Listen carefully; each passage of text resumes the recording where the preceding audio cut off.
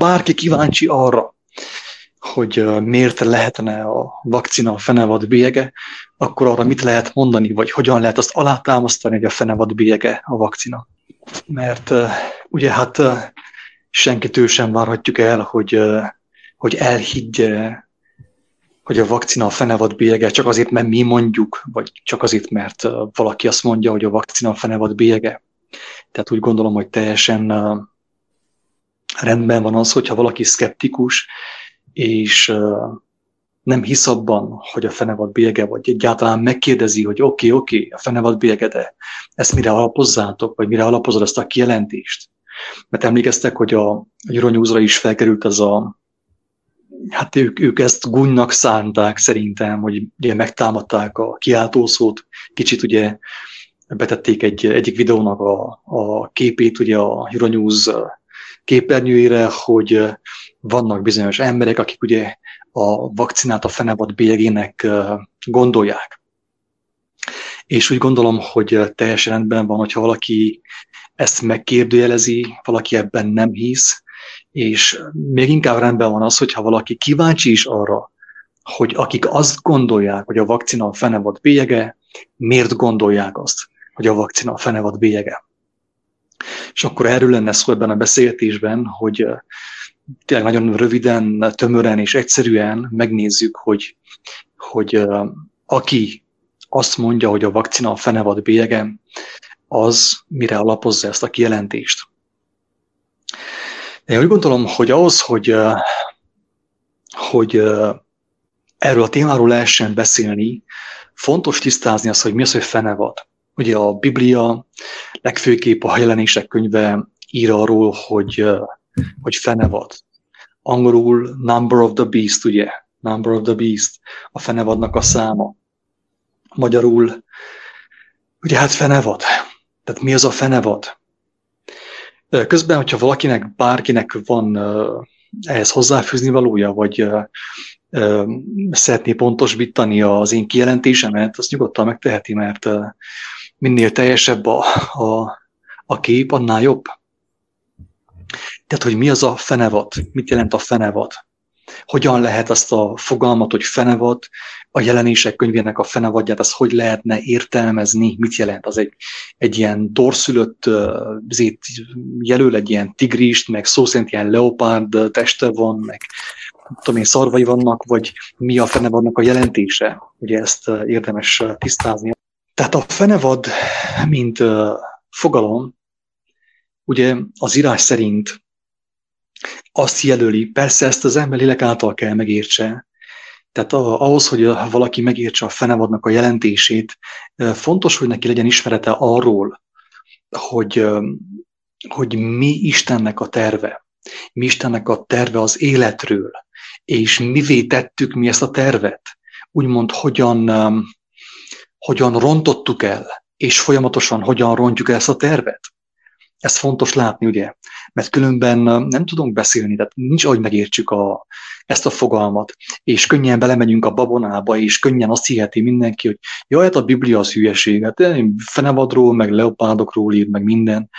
Tudjuk jól, hogy a Jelenések könyve az amúgy is annyira képes beszéd, annyira képekben próbál úgymond láttatni velünk bizonyos dolgokat, hogy azt nem lehet így szó szerint megérteni. Csak úgy, ahogy Jézus mondta, és ő úgy mondta, hogy lélek által lehet megérteni. Tehát fontos, hogy az Úristen, az igazság lelke kijelentse ezt a mi értelmünkben, hogy mi az, hogy FENEVAD.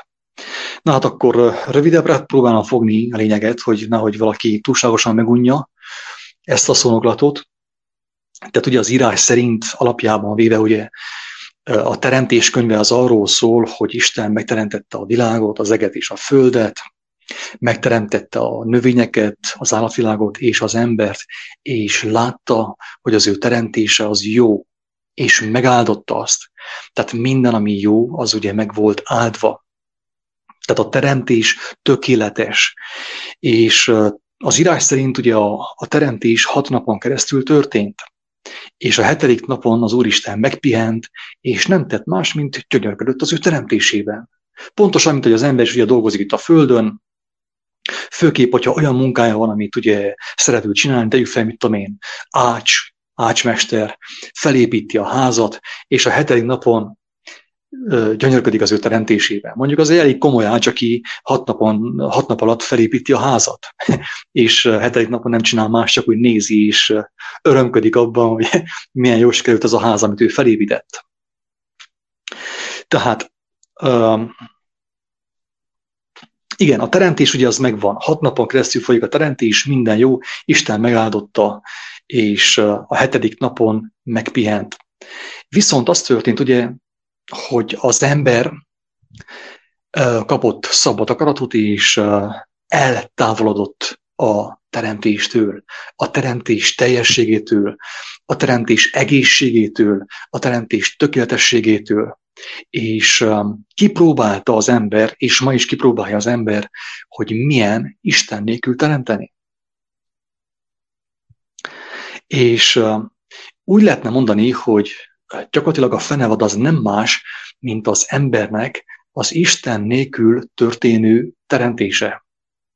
Avagy tudjuk ugye azt, hogy minden Istenből van, tehát minden, ami van, Istenből van, de ez nem azt jelenti, hogy minden összhangban van az ő tökéletes elképzelésével. Hát az ő tökéletes elképzelésének nem jelentette részét sem a fájdalom, sem a betegség, sem az öregedés, sem semmi, ugye, ami rossz, hanem az örök élet. Az élet az örök, ugye, a tökéletes teremtés szerint. De mi azt tapasztaljuk, hogy a mi életünk az hát nagyon is nem örök. Sőt, nagyon sok gyermeknek az élete elég korán véget ér, balesetben, akár valamilyen betegségben, valamilyen módon, ugye, tragédiák következtében nagyon sok gyermeknek az élete véget ér, hirtelen véget ér, elég korán. Ez is ugye azt sugallja számunkra, azt mutatja számunkra, hogy valami nem kóser, valami nem stimmel itt a teremtésben. Vagy Isten rontotta el, vagy pedig mi rontottuk el. Igen ám, de ugye az írás azt jelenti ki, hogy Isten nem rontotta el, hanem az tökéletes. Az írás azt mondja, hogy az ember távolodott el Istentől, és így vált a teremtés kevésbé élvezhetővé, ugye. Kell dolgozni, ez mind le van írva a Bibliában, most én erre nem fog kitérni, mert akkor túl hosszú lesz a felvétel. Kell dolgozni, van verejték, van izzadás, van izzadságszag, minden van ebben a teremtésben.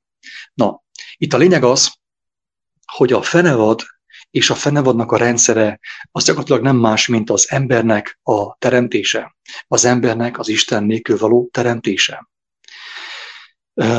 Erre van több példa ugye az Ószövetségben, de szerintem a legjobb példa a fenevadra, a fenevad szellemiségre, a fenevad lelkületre, a Bábel tornyának az építése, ami ugyanarról szólt, amiről szól ma a világ. És ami nem más, mint hogy fogjunk össze, ismerős ugye a politikában, a vallásban, fogjunk össze, építsünk tornyot, ugye. Ez a tipikus, mondjam azt, ilyen istentelen gondolkodás, sátáni gondolkodás, vagy antikrisztusi gondolkodás, vagy a fenevadnak a gondolkodása. Amikor az ember az Isten tökéletes tervét figyelmen kívül hagyva akar felépíteni egy világot, ugye. Na ez maga a fenevad rendszere. Amikor az emberek összefognak, szoktam mondani azt, hogy az epilepsziás a sántával, a sánta a vakkal, a vak a bénával, összefognak, hogy elérjék Istent. És ha tovább menjünk az írásban, a Bibliában, és megismerjük Istennek a tökéletes tervét, akkor azt látjuk, hogy Jézusban ki volt jelentve a tökéletesség annyira brutális módon, tehát szerintem ez nem is túlzott ez a fogalom, hogy brutális, meg radikális, meg szélsőséges. Az igazság az, hogy Isten az ő tökéletes tervét szélsőséges módon jelentette ki. Szélsőséges módon. Azáltal, hogy engedte, hogy Jézust megöljék. Szó szerint engedte, mint amikor az apuka elfordul, hogy azt csinálnak az ő gyermekével, amit akarnak. Erőszakolják meg, kínozzák meg és öljék meg. Szó szerint ez történt. Az Úristen engedte, hogy Jézust megöljék. Hogy azáltal, hogy őt megölték, megmutathassa, hogy mit jelent az életnek a tökéletes rendje, az életnek a szava, az élet igazsága, amit ő kijelentett. Ugyanis Jézus feltámadt, ugye? Feltámadt. És korábban nagyon kemény kijelentéseket tett, ő elmondta egészen pontosan a barátainak, a tanítványainak, hogy ide figyeljetek, fiúk, az igazság az, hogy ez egy nagyon kemény sztori lesz. Én itt engedni fogom, hogy engemet megöljenek. Péter hiába ellenkezett, a tanítványok hiába ellenkeztek, ő engedte, hogy megöljék őt. Csak azért, hogy feltámadjon. És korábban többször elmondta, hogy meg is fog halni, engedni is fogja, hagyni is fogja, hogy megöljék őt, csak azért, hogy feltámadhasson, hogy ezáltal az Úristen lepecsételje az ő szavait, az ő kijelentéseit, hogy aki ránéz, mindenki tudomást szerezzen arról, hogy ő nem viccelt. Ő, amit mondott, az mind igaz, és mind való, és mind tökéletes. Na ez volt ugye a Isten tervének, az ő tökéletes kijelentésének a hatalmas botránya. Ugye? Ez egy hatalmas botrány. Most képzeld el, hogy valakit meg akarnak ölni, üldöznek a szavai miatt, mert nem tetszik sem a császárnak, sem Ponciusnak, sem Heródesnek, sem a papoknak, sem a vallásvezetőknek, sem az írási tudóknak, sem a szadduceusoknak, senkinek nem tetszik az, amit Jézus mond. Ma sem tetszik sem a papoknak, sem a politikai vezetőknek, sem a vallásvezetőknek, sem az írástudóknak nem tetszik, amit Jézus mond az életről. Senkinek nem tetszik. Jézus az életével megmutatta, hogy hogyan tudunk visszakerülni a tökéletességbe, az édeni állapotba, a mennyek országába. És az gyakorlatilag nem szól másról az ő tanítása, mint a testnek a megfeszítéséről. Tessék, óriási botrány. Tehát Jézusnak az evangéliuma arról szól, hogy a testet engedjük, hogy megfeszítse a világ. A testet mi magunk feszítjük meg. Ahogy Pál apostol nagyon pontosan fogalmazza, a lélek cselekedeteivel megfeszítjük a test cselekedeteit. Így mondja Pál apostol. Tehát azt jelenti, ugye, hogy nem féltjük a testünket. Nem féltjük a testünket annál is inkább, mert már láttuk, hogy a testünknek a gondolkodása milyen rendszer hozott létre. Ugye, létrehozta a FENEVAD rendszerét, ugye, hogy itt élünk, csak akkor itt bővölködünk, meg meggazdagodunk, meg versenyezünk, meg az erősebbeké a szerencse, az erősebbeké a vagyon, minden az övéké, ugye, ez mind a FENEVAD rendszere, a FENEVAD mentalitása. És ezt Jézus úgy győzte le, és úgy mutatta meg nekünk is, hogy hogyan tudjuk legyőzni ezt a rendszert, hogy tudjuk legyőzni a fenevadat, hogy engedte magát megfeszíteni, és úgy fogalmazta meg ugye a lélek később, hogy a testünket úgymond megfeszítjük, még ha nem is fizikailag, de hogyha szükség, akkor engedjük, hogy megfeszítsék, vagy csinálnak azt, amit akarnak vele. Úgy feszítjük meg a testünket, hogy az igazságot halljuk a lelkünkkel, és az igazságot cselekedjük. És ahogy Pál apostol mondja, a test cselekedeteit nem visszük véghez, hanem a léleknek a gondolataival megfeszítjük, a lélek cselekedeteivel a test cselekedeteit. Na most, hogyha az igazság, a kereszténységnek az alapja, a jézusi tanításnak az alapja arról szól, hogy a testet engedjük megfeszíteni, hát akkor miről szól? Miről szólhat a vakcina? Hát nem pont az ellenkezőjéről. Ugye a vakcina pont az ellenkezőjéről szól, hogy a testet nem feszítjük meg, hanem azt megőrizzük. A testünket megőrizzük, és oltatunk, és belemegyünk minden dologba, minden hazugságba, hogy megóvjuk a testünknek az életét. Ugye? A testi gondolkodásnak az életét. A fenevadnak úgymond hogy továbbra is úgymond hűségesek lehessünk a fenevadhoz. Továbbra is mehessünk dolgozni, szépen robotmódjára robotolni, ugye, mint gépek, ugye, biorobotok. Tehát a vakcina ugye elvileg elősegíteni azt, ahogy reklámozzák, és ahogy mondják a televízióban is, és a hírekben is, elősegíteni azt, hogy visszakapjuk a régi életünket. De viszont a régi életünk az nem szólt másról, mint a fenevadról.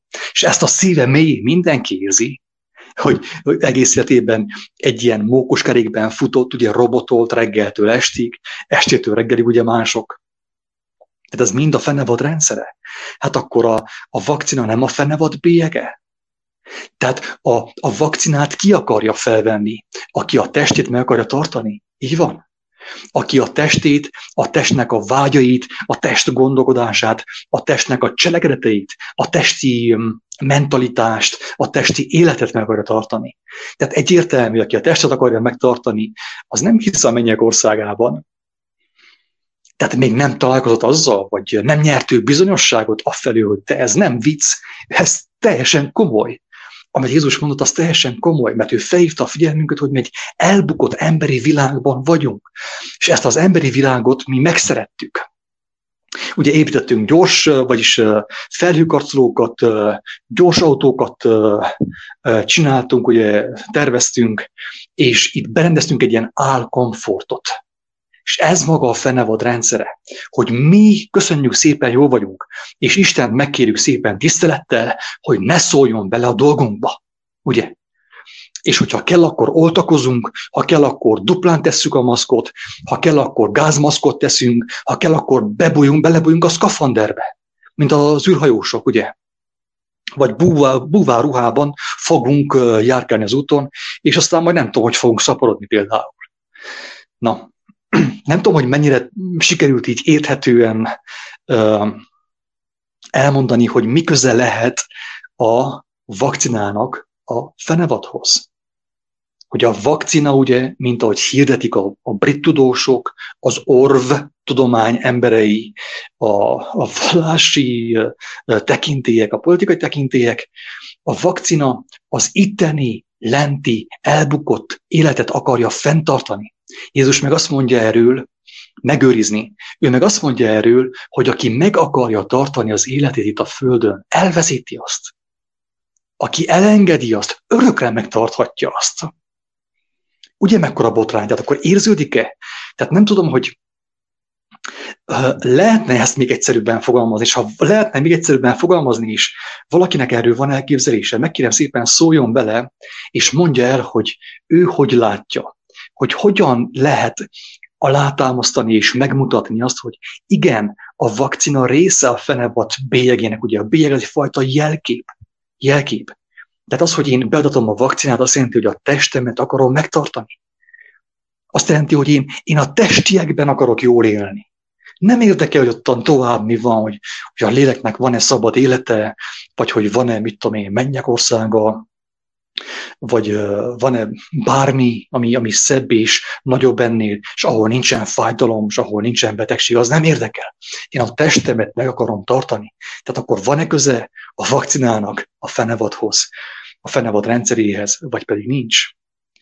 Persze a fenevad rendszerét azt többféleképpen lehet láttatni. Vagyis, hogy mondjam, fel lehet hívni a figyelmet arra, hogy mitől fenevad a fenevad. Hát nem attól, hogy tankjaink vannak, nem attól, hogy vadászgépeink vannak, nem attól, hogy van puskapor, nem attól, hogy van atombomba, nem attól, hogy versengők vagyunk, hogy egymást le akarjuk győzni, nem attól fenevad a fenevad, nem az erőszaktól fenevad a fenevad. Hát ugye a fenevad, ugye az erdei vadállatokat is úgy tudjuk, hogy fenevad a fenevad, hogy nem szerít, hanem egy ilyen vad, tehát ilyen vérengző, ragadozó. És érdekes módon, hogy azt láthatjuk, hogy az ember is így él. Ragadozók vagyunk. Persze, aki ezt nem akarja belátni, az nincs, hogy megszabaduljon ettől az üzemmódtól. Tehát ha nem veszük észre, hogy ragadozók vagyunk, nem csupán most a magyarok a románok ellen, vagy a szlovákok a magyarok ellen, vagy Amerika Oroszország ellen, hanem a feleség a férj ellen, a férfi a nő ellen, vagy a nő a gyermekek ellen, a gyermekek a szülők ellen. Tehát ragadozó üzemmódban vagyunk, fenevad üzemmódban vagyunk. És amikor a vakcinát én be akarom adatni, az azt jelenti, hogy én ezt a fenevad üzemmódot meg akarom tartani, mert annyira tetszik ez nekem, hogy meg akarom tartani. Ugye? Tehát akkor van-e köze a vakcinának a fenevadhoz, a fenevad természethez, a fenevad lelkülethez, a fenevad szellemiséghez, vagy nincs? Ez a kérdés. Azt hiszem, hogy ennél egyértelműbben én nem tudom elmondani. Ez sem én, hiszem azt, hogy nem én mondtam, hiszem azt, hogy Isten kegyelméből vannak megértéseink, de tényleg, hogyha valaki ezt hallja, és van elképzelése, van kijelentése arról, hogy miért mondhatjuk azt, hogy a vakcina a FENEVAD bélyege, a FENEVADnak az ismérve, tehát az, hogy bélyeg, az azt jelenti, hogy ismérve. A császárnak a bélyege, a császárnak a pecsétje, azt jelenti, hogy a császárnak a bélyege van rajta, a császárnak az akarata van rajta, nem? Tehát kinek az akarata van rajta a vakcinán? Hát nem az, hogy én itt akarok élni 1000 éven keresztül, és szkafanderbe futkorászni, alkoholizálni, majd versenyezni, majd veszekedni a családban, veszekedni egymás között. Ugye ez mind FENEVAD. Tehát maga a rendszer az FENEVAD. Ha nem van a FENEVAD, akkor nem van a katonaság, nem van a rendőrség. Érthető? És persze ugye miben bizakodunk? A technikában, technika vívmányaiban, az újabbnál újabb oltásokban, akármennyi mutáció lesz a vírusnak, idézőjelbe, akkor arra felkészülünk, egy újabb vakcina, és a végén már éppen csak azt tagadjuk meg, amit Istentől kaptunk, ami Isten is, amiben egy kicsi jóság van. A lelket, a lelki ismeretet, a lélek ismeretet, ugye? Azt tagadjuk meg. Hát akkor van köze, ismételten, van köze a vakcinának a FENEVADhoz, vagy nincs? Nekem az a szóljon, hogy ez egy distraction. Ez mi magyarul? Distraction. Figyelemelterelés.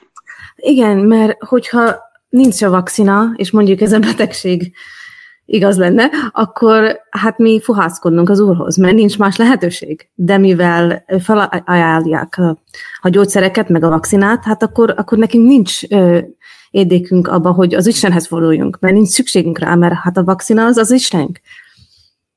Pontosan, nagyon jó. Kiváló Isten helyettesítő a vakcina. Minek nekem Isten, hogyha nekem van vakcina? Tiszta ingyen adják, ráadásul. Így van, így van. Tehát tehát nem csak a vakcina a FENEVAD bélyege, hanem sok minden lehet a FENEVAD bélyege, ami ugye gyakorlatilag mit csinál? Hát az, hogy az elbukott emberi üzemmódot akarja úgymond fenntartani. Ezt az elbukott emberi világot akarja úgymond megmenteni. És tudjuk jó, hogy az Istennek a terve, amit Jézus által kijelentett, az nem az volt, hogy az elbukott világot megmentse, hanem az, hogy az igazság keresőit, az igazság szeretőit, az Isten szeretőket átmentse a tökéletességbe. Ezért mondta Jézus egyértelműen, hogy aki meg akarja tartani az életét, elveszíti azt mindenki. Mert ő itten ugye gondol a FENEVAD életre, amit mi éltünk, ugye a hazugság, a bűnök, meg minden, ő erre gondol, hogy aki ezt meg akarja tartani, teljesen biztos, hogy el fogja veszteni az életét. Viszont aki elengedi az életét, az igazságét, örökre megtarthatja azt. A másik helyen úgy fogalmazza, hogy aki szereti az életét ezen a világon, az nincs ahogy megismerjen engemet, nincs ahogy megismerje az örökké valóságot, nincs ahogy megismerje a tökéletességet, nincs ahogy megismerje a mennyek országát. Miért? Azért, mert az ember a FENEVAD rendszerébe szerelmes, ugye? Én, hogyha szerelmes vagyok az elbukottba, a rothadóba, a mulandóba, hát akkor hogy ismerjem meg az örökkévalót? Mert én beírem azzal, nem hiába mondják azt, hogy jaj, be kell írni az élet apró örömeivel, meg mit tudom én. Nem, Isten nem erről beszél, hogy írd be az élet apró örömeivel, hanem ő azt mondja, hogy vágyakozz a tökéletességre, mert én a tökéletességet készítettem elő számodra. Ő ezt mondja, nem az, hogy az élet apró örömei, és akkor írunk elő romantikus verseket. Nem, a tökéletességet, a teljes dicsőséget, az élet koronáját adom számodra. Erről beszél a mindenható. Nem arról, hogy az élet apró örömei, és akkor milyen finom ez a kávé. Persze, finom az a kávé, de már hányszor kávéztál, bakker? Érthető? De ennyire egyszerű az egész végül is. És ugye minden úgymond ilyen motiváció, meg tanítás, ami ezt a rosszat akarja megjavítani, ami amúgy is el fog romolni, és amúgy is meg fog halni, az ugye a FENEVAD bélyege, úgymond.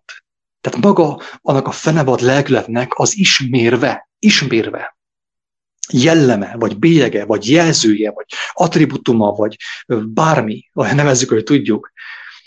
Tehát nyilván ugye azt mondják egyesek, hogy hát nem az oltás a fenevad bélyege, vagy nem a mikrochip. Tehát nem csak, mert ő azt mondja ugye a Jelenések könyve, hogy a fenevad bélyegét az emberek felveszik a homlokukra és a jobb kezükre, vagy a jobb kezükre. És tudjuk jól, hogy a fenevad bélyege már a gondolkodásban kezdődik. Amikor az én gondolkodásom földhöz ragadt, ugye, túl földi, túl testi, ilyen csörtető, törtető, versengő, gazdagodjunk meg, csináljunk pénzt, csináljuk ezt, csináljuk azt. Ez mind a fenevad bélyege. A fenevadnak a bélyege, a fenevadnak a szellemisége hol van? A homlokomon, a gondolkodásomon. Hogyha a gondolkodásomon rajta van a fenevad bélyege, hát akkor persze, hogy rajta lesz a jobb kezemen is, vagy a tetteimen is rajta lesz a fenevad bélyege. De ezen kívül, amikor ugye már az ember már meg is jelölik, ugye, ilyen vonalkóddal, meg vakcinát nyomnak a karjába, meg a vérerejébe, ugye, ahol egyébként Istennek a lelke van, tehát a mi vérerünk, a mi érrendszerünk az Isten lelkének a helye, az írás szerint, hogy a vérben van a lélek. Na oda, abba a vérbe, azokba az erekbe, mit csinálok én? Belefecskendezem az különböző ilyen embriókból, emberi embriókból, elhalt emberi embriókból összeállított, legalábbis ezt mondják, Isten tudja, mi van benne, nem tudom. Lehet desztillátvíz is, teljesen mindegy. A lényeg az, hogy én úgy döntöttem, hogy Istennek a terve nem tökéletes. Én meg kell segítsem Istent. Bele kell valamit én fecskendezzek a véri rendszerembe, valami olyant, amit én állítottam elő, ugye?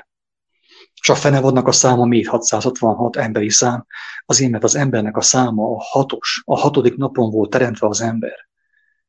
Az emberi gondolkodás, az még nem jutott el a 7. napra, ugye? Hogy megpihenjen, mert Isten meg is pihent. Az ő teremtésének része a 7. nap, amikor ő megpihen, de az ember nem pihent, az ember még mindig önmegváltásban van, ő még mindig meg akarja csinálni dolgait, ő még mindig ki akarja művelni az ő életét, ugye, különböző szerekkel, különböző gyógyszerekkel, meg vitaminokkal, meg mindennel, még mindig erőlködik, és még mindig nem adta át az életét az élő Isten kezébe. Hogy a mindenható az ő bölcsessége szerint elvégezze benne azt, amit ő elképzelt, és ami tökéletes. Ráadásul. Tehát nem tudom, hogy ezt még bővebben biztos ki lehet bővebben és több szóval is fejteni, de úgy gondolom, hogy aki megérthette, az már megértette. És aki nem érthette meg, az nem volt, hogy nincs, hogy megértse. Hogyha holnap ilyenkorig beszélnék, akkor sem értené meg. Mert Jézus szerint a megértéshez, az igazság látásához, az igazság értéséhez szükség van 2 nagyon fontos dologra, ami nélkül senki nem értheti meg az igazságot. Ez a 2 fontos dolog az, hogy szelídség és alázat. Tanuljátok meg tőlem, hogy szelíd vagyok és alázatos, és akkor találtok nyugalmat a lelketeknek. Akkor fog az igazság szétáradni ti bennetek, a ti erejtekben, a vakcina helyett. És akkor szabadok lesztek. De amíg az ember beképzelt, amíg az ember azt mondja, hogy én megoldom, majd vakcinával, vagy pozíciókkal, meg különböző testpozíciókkal, meg különböző légzéstechnikákkal, különböző technikákkal én megoldom. Ez mind ugye arról szól, hogy a fenevad gondolkodása bennem van, ami nem jelent mást, mint hogy Isten bölcsessége nélkül gondolkodok, bizalom nélkül gondolkodok, úgymond a saját intelligenciámból akarom megoldani a világomat. És ez mind a fenevad bélyege. És ennek a gondolkodásnak, ennek az üzemmódnak kínál, úgymond, hatalmas lehetőséget, ugye a vakcina, amely azt ígéri, hogy majd visszamehetsz a moziba, vissza a pornóba, vissza a horrorba, vissza az ülésbe, vissza a drogfüggő, mindent csinálhatsz, mindent. Visszamehetsz a régire. Tehát visszamehetsz a fenevad rendszerébe, visszamehetsz az istentelenségbe, és ottan úgy élsz, mint ahogy akarsz. Ugye ez a fenevad rendszere. De Isten nem ezt kínálja, hanem azt, hogy gyertek hozzám, és adom nektek cserében a tökéletességet, az én dicsőségemet. Én csak annyit szeretnék neked mondani, hát nem tudom, ide tartozna, de hát ugye most, hogy ezt így fölhoztad, ez tényleg így van, mert ugye most ahány ismerőssel itt én találkozok és próbálok velük beszélni, ugye ők is mindig ezt mondják, hogy hát hagyjam őt, eddig hol volt az Isten, eddig miért nem segítette őket, meg hát ez az ő élete, ez az ő döntése, ő nem fél a haláltól, ő csak a fájdalomtól fél, meg, tehát szóval meg sem engedi, így ahogy mondod, hogy bármivel is megközelítsem, mert ő már mindent eldöntött. Tehát így, ahogy az elején mondtad, hogy ami itt a Földön van, ők ehhez vannak mindenki, most nem azt mondom mindenki, persze van kivétel, de ez tényleg, hogy megszokták ezt a földi itt létet, és ezen nem tudnak egyszerűen, vagy nem akarnak, szó szerint nem akarnak ők változtatni. Mert ez van bekódolva már az ő elméjükbe, hogy hát ez az életem, és ez az én döntésem. Szóval ez síralmas, már 2 hete ezt hallom, és ezen megyek keresztül, itt a kollégáim, ismerőseim, mindenkin. Nem lehet egy picikét is közel kerülni hozzájuk, hogy bármilyen téren. Tehát elfogadják azt, hogy kedves vagyok hozzá, vagy én ilyen vagyok, de őköt hagyjam az Istennel való beszédről. Na, csak... Maximum még annyit lehet kérdezni szerintem tőlük, kedves Ildikó, hogy szerinted, tehát élni szeretsz-e? Igen. Élni akarsz-e? Igen. De szerinted lehet-e élni az élet szerzője nélkül? Annélkül, amit ő ad nekünk? Tehát, hogyha az ember nem akarja Istent, az életet tagadja meg. Na, persze ezt most, nincs, hogy nagyon sok ember értse. De ezt nem is érti meg ezt a mondatot, ahogy így mondanám, Attila. Tehát abszolút azt mondja, hogy mi az, hogy fogalmazni. Így van. Tehát épp ez az, hogy annyira, tehát lehet, hogy most én látom így, lehet, hogy ugyanilyen volnék, vagy sőt, biztos, hogy ugyanilyen volnék, mint ők, de én mivel, hogy ugye egy icipicikét másképp látom már a dolgokat, nekem ez annyira fájdalmas, és nem értik, hogy ezen miért vagyok elkeseredve. Tehát miért nekem másabb a véleményem, mint például nekik? Hogy mi az, hogy nem lehet úgy élni, ahogy eddig éltünk? Mert mondom, ezt nem látod, hogy amiben mensz és sodródtok, ez csak maga a félelem, mert mondom, félsz, mert látod, fölrakod azt a maszkot. Hát mert fel kell rakni. Hát mondom, na látod? Mert ez a te döntésed, hogy te fel kell rakjad. De miért kell fölrakjad? Azért, mert félsz. Szóval akárhogyan próbálom, őt hagyjam békén, mert ez az ő döntése. Szóval nem, én még várok, mert nekem így üzeni a Jóisten, hogy Ildikó, te csak hagyjad és várjál, mert még jön az idő, amikor keresni fognak. És én ezt hagyom. De azért persze az ember mikor úgy van, és adatik, nem tudom, hogy ne szóljak, hogy egy-két szót is, hogy tényleg van ennél fontosabb, és ennél bölcsességesebb, hogy kell kifejezni, nem is tudom. Hát angolból visszafordítva pontosan így hangzik, bölcsességesebb. Köszönöm. Hát igen.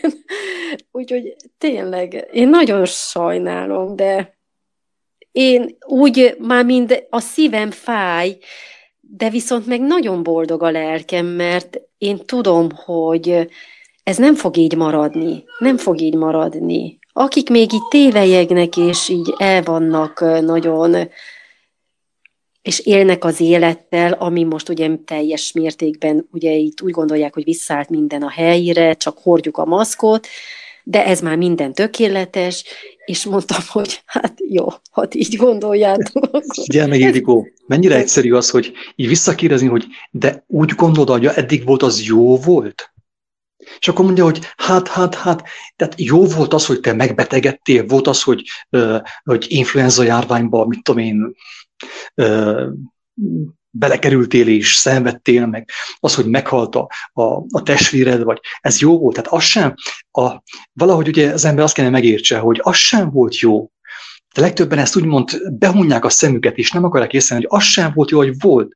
Tehát, hogyha visszamegyünk a régibe, akkor még mindig a hazugságba menjünk vissza. A hazugságnak egy enyhébbik verziójába. Ráadásul. Tehát amúgy igaza van Istennek, Ildikó, nem nekem van igaza, nem nekünk van igazunk, neki van igaza, hogy igen, lehet, hogy bizonyos emberekkel abszolút még várni kell. Mert azt mondja az írás, hogy akiknek még nem telt be hogy mondjam, akik még nem laktak jól a bűnnel, és annak a fájdalmaival, mert a bűn az nem csupán bűn, hanem az fájdalommal jár. Ugye, az kemény gyötrelmekkel jár. Tehát van, aki még nem lakott jól azzal. És bizonyos emberek még tényleg kell szenvedjenek, még tényleg kell úgymond próbálkozzanak, erőködjenek és szenvedjenek ahhoz, hogy észrevegyék, hogy itt valami nem stimmel. Tehát meghalni senki nem akar. Tehát Isten nem kell, de meghalni senki nem akar. Tehát akkor hogy lehetséges az, hogy mert Isten ugye ő maga az élet. Hogyha ő nem kell, hát akkor miért haragszom a halálra? Mi azt, hogy nem akarok meghalni? Ugye? De így van teljesen biztos, hogy bizonyos emberek csak később lesznek fogékonyabbak, amikor már látni fogják az atrocitást, a nyilvánvaló hazugságot, amikor nyilvánvalóvá fog válni az, mert Isten nyilvánvalóvá fogja tenni egyébként, hogy a FENEVAD hazudik, hogy a rendszer hazudott. Ezt mindenki látni fogja előbb-utóbb. És akkor több olyan személy lesz, aki azt mondja, Ildikó, te miről is beszéltél nekem? Beszéltél valami mennyek országa? Mi az, hogy mennyek országa? Hát az, hogy tökéletesség, az, hogy fájdalommentesség, az, hogy harmónia. Ez a mennyek ország, hogy igazából ez, ha nem tudja leépíteni az emberek fejében az Isten országának a híre, az, hogy van tökéletesség, az élet nem kell véget érjen. Az élet az örök. Hogyha ez nem tudja az embert elgondolkodtatni, vagy visszaépíteni az ő fejében ezt az őrültséget, amit mi felépítettünk ugye több évtized alatt, akkor ugye semmi. Azt mondta Jézus, hogy hát nekik vannak proféták, hát ha rájuk nem figyelnek, akkor hiába jön vissza valaki a halálból, az sem fog segíteni nekik. Igazából ez volna a lényege, hogy az ember, amikor megkapja, amikor beérik a hazugság és a bűn gyümölcse, a FENEVAD szájából kijövő hazugságnak a gyümölcse, amikor beérik az emberbe, fájdalom formájában, ugye, akkor elgondolkodik, hogy te valami nem stimmel, valami erős benéztünk. Vajon tényleg erről kell szóljon az élet? És akkor tudnak egyes személyek úgymond fogékonyabbak lenni az örömhírre. Tehát Jézusnak az örömhírére. Mert addig, amíg az ember még reménykedik abban, hát még van egy kicsi biceps, még van egy kis intelligencia, egy kis pénz, egy kis tartalék, addig az embernek nincs oka Istenhez fordulni, és a Jenikő is mondta, hogy ha ami van vakcina, szóval engemet megvéd, hát akkor minek nekem Isten? Mit akar Isten velem csinálni, hogyha nekem van vakcinám, van biztosításom, van jó fizetésem? Igen ám, de mi történik, hogy egyik napról a másikra nem lesz sem patika, sem vakcina, sem gyógyszer az aszmára, sem gyógyszer a cukorbetegségre, sem gyógyszer a vérnyomásra, semmi nem lesz. Na akkor mit fogok csinálni? Ez a kérdés. Mert amíg nekem van gyógyszerem a különböző kóros elváltozásaimra, ugye a betegségekre, addig meg tudom magamnak tartani az álnyugalmat. Addig el tudom hitetni magamnak, hogy én szabad vagyok. Hát szabad vagyok én, hát aztán meg van nekem mindenem. Reggel veszem a gyógyszert az aszmára, délután veszem a gyógyszert a cukorbetegségre, utána meg a szívemre, utána meg a tyúk szememre. És ugye, hogy milyen szépen megadja számomra az egészség és a szabadság illúzióját. De amikor egyszerűen minden eltűnik ezek közül, az álbiztonságnak az eszközei közül, hát akkor nem a pokolban fogom találni magamat. És még nem beszéltünk arról, hogy a lélek nem hal meg. Ez, amit az ember figyelmen kívül akar hagyni, hogy a lélek nem hal meg. A lélek örökön él, így vagy úgy örökön él, úgymond. Tehát, hogyha én meghal, az én testem meghal, kiugrok az ablakon, én nem haltam meg. A lelkem megy tovább.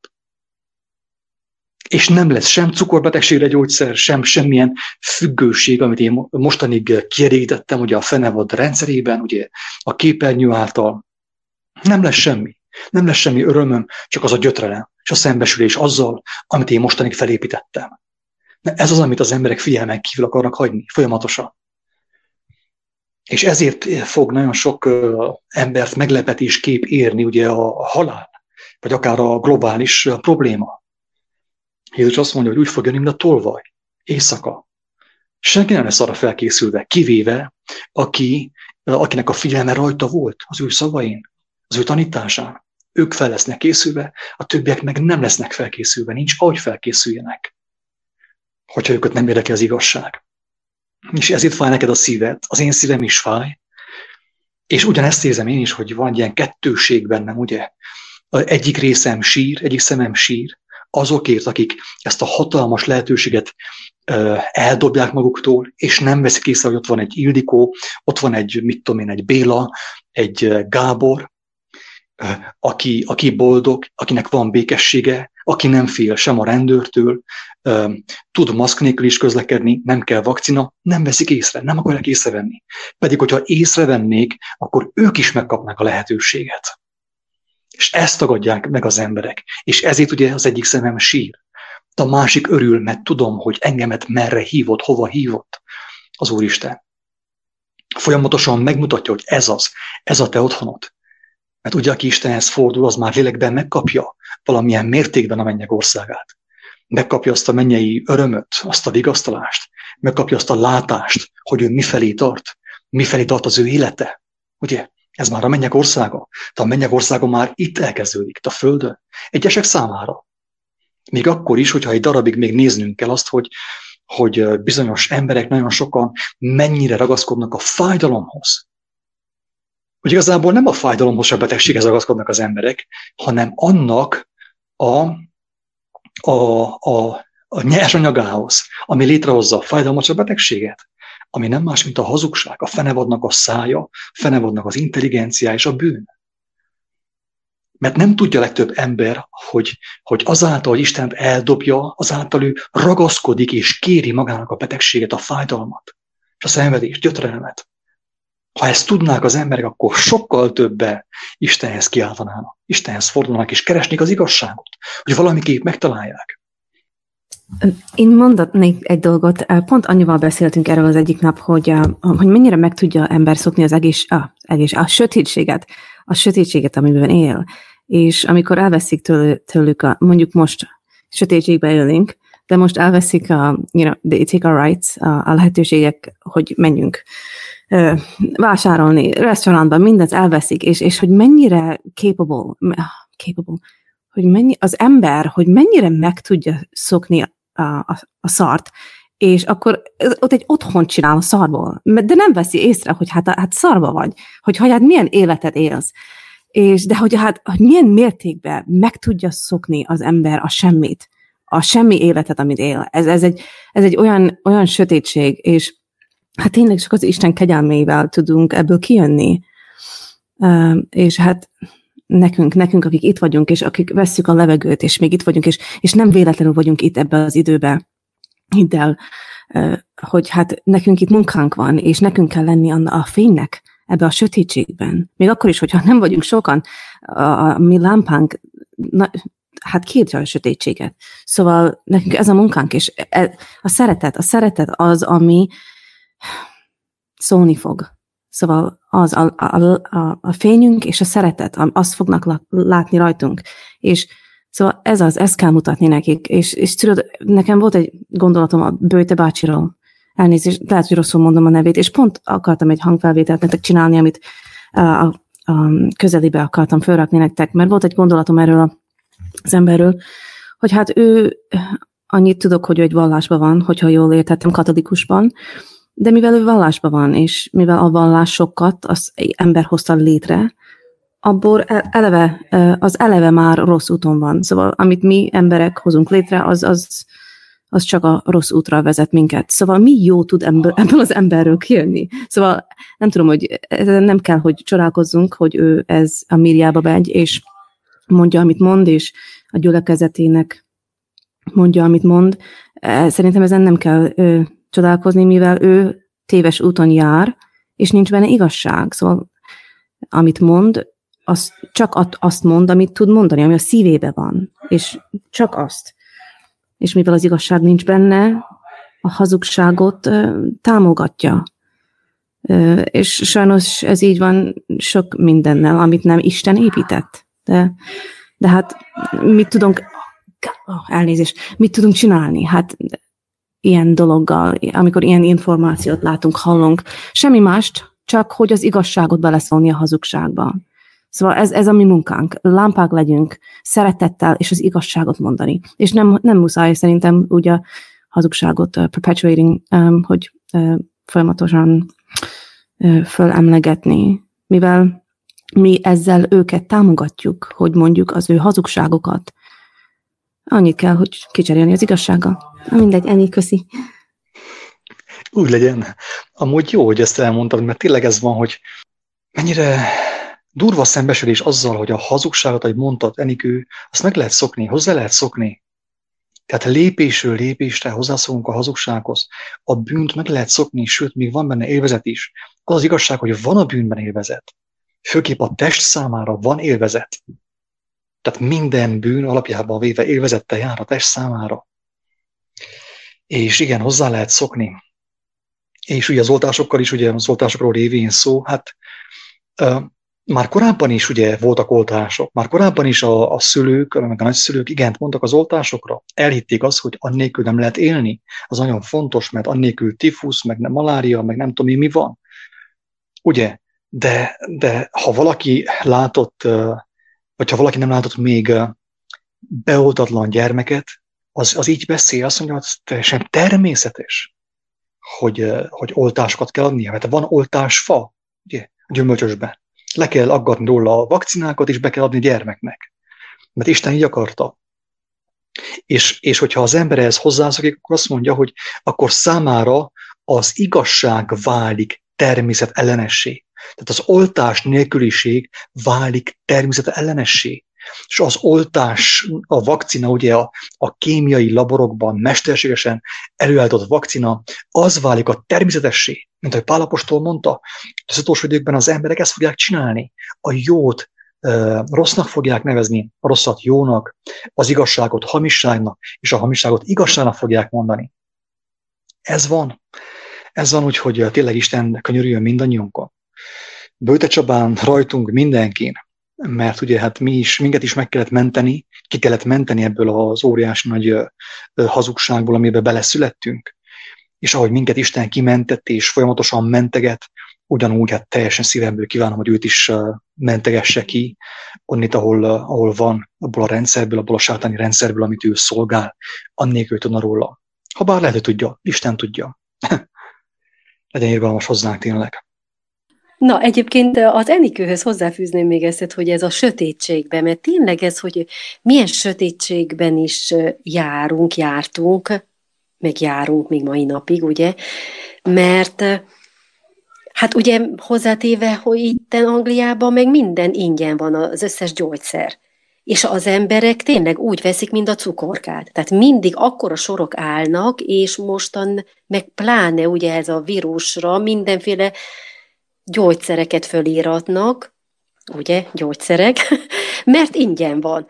És ez is, hogy mekkora sötétség, és pont ez ugrott be nekem itt valamelyik nap, mikor ugye megint a buszon ülök, és megyek dolgozni, hát ugye nekem ez nagyon jó gondolkozni, és ugye mikor Jézus a vízen jár, és a tanítványnak mondja, hogy azonnal üljenek be a csónakba, és menjenek át, most már nem tudom melyik partra, de hogy menjenek el.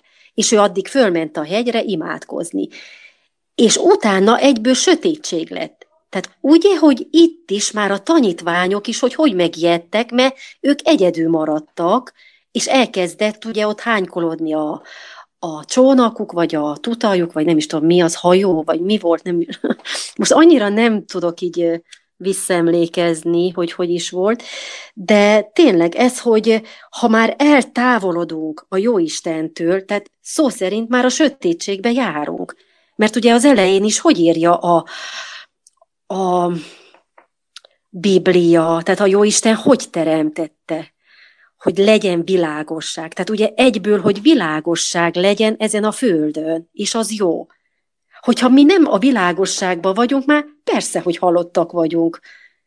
Szó szerint halottak vagyunk.